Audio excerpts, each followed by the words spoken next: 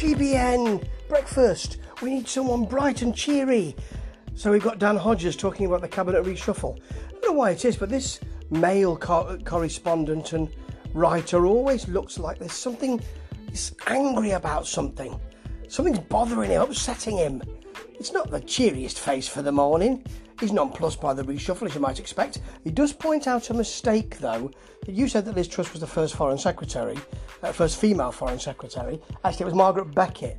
Might have forgotten about her. Yeah, well, there's your research for you. Just to pick up on that, says Kirsty, Liz Truss is the first Tory party foreign secretary who's a woman, you know. Yeah, that's right.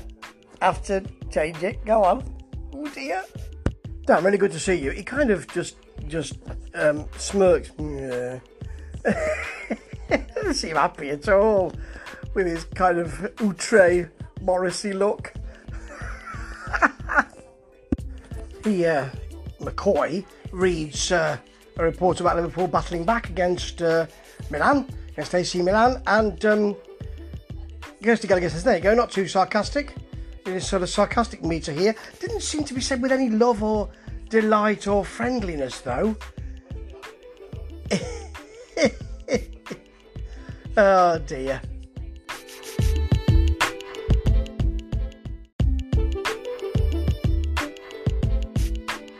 Oh, Kirsty upbraids Simon for swearing. He just read out the word bloody on an email, which he'd been allowed to read, because it's about a husband whose wife is howling with laughter at him. You are very funny, says Kirsty, without any kind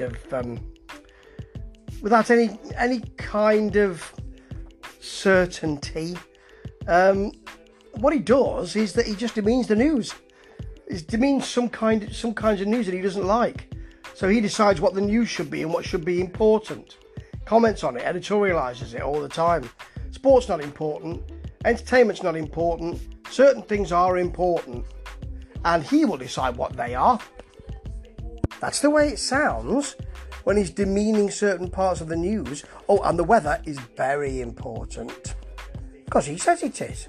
Rosie writes here because she's a utility player teetering on one of those cheap-looking office chairs, talking about Prince Andrew now. Well, I can't watch much of GBN News breakfast this morning because I've got to go, but what I saw made me realise that it's not getting any better.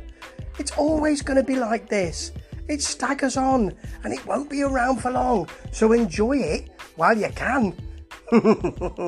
Ta-ta.